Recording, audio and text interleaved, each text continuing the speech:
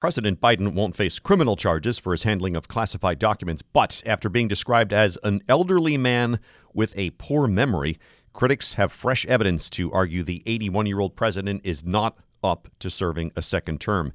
Details in the Department of Justice Special Counsel report pose such enormous problems politically for Biden that he delivered a previously unannounced primetime address, you'll recall. How does he manage from here? We're joined by Joey Garrison, White House correspondent at USA Today. Joey, now what?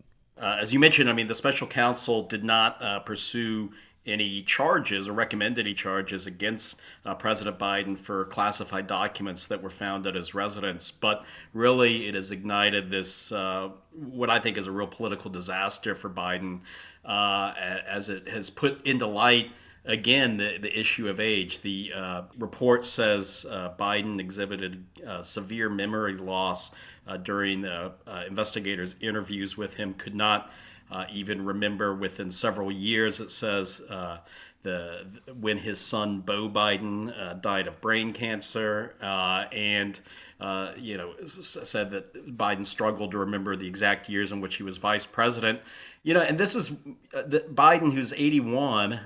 One of his biggest campaign liabilities is the questions about his age and his mental fitness. And so this really, having this report, although it is done by a Republican special counsel, having this report of an outsider viewing Biden, saying that he has observed, this failing memory, really is a major election issue right now for President Biden. Yeah.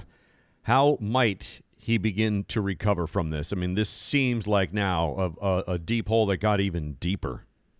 Well, the way to recover from it, and I think what they need to do is have Biden out there more often, talking to the press, conducting interviews, and essentially saying, no, hey, Americans, look, I'm fine. I don't have memory loss.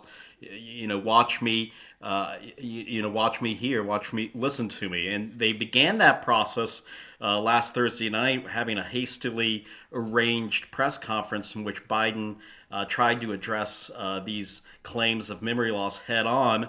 But even that kind of turned into a setback because during follow-up questions from reporters afterwards, he mistakenly referred to the president of, quote, Mexico when he meant to say Egypt, as he was talking about the Middle East. So, it turned into a larger problem with that mix-up. But I still think that the only way that they're going to silence these concerns, and they're not going to erase them entirely, is to put Biden more in front of the camera.